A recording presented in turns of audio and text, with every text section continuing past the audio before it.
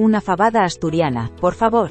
Hace algunos años, tuve la oportunidad de visitar Asturias, una región en el norte de España conocida por su deliciosa comida y su hermoso paisaje. Una de las cosas que más me gustó de Asturias fue su plato más famoso, la fabada asturiana.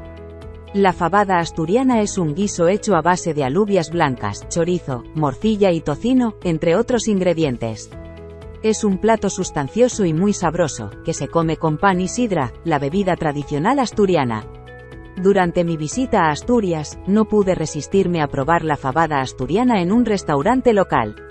La experiencia fue inolvidable, la textura suave de las alubias, el sabor ahumado del chorizo y la morcilla, y la riqueza del caldo me dejaron boquiabierto. Fue el plato perfecto para un día frío de invierno. Desde entonces, he intentado recrear la fabada asturiana en mi propia cocina, pero nunca logro que sepa igual que en Asturias.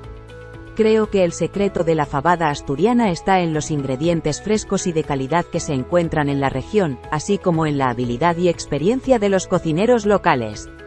Sin embargo, cada vez que pienso en la fabada asturiana, se me hace agua la boca. Espero volver algún día.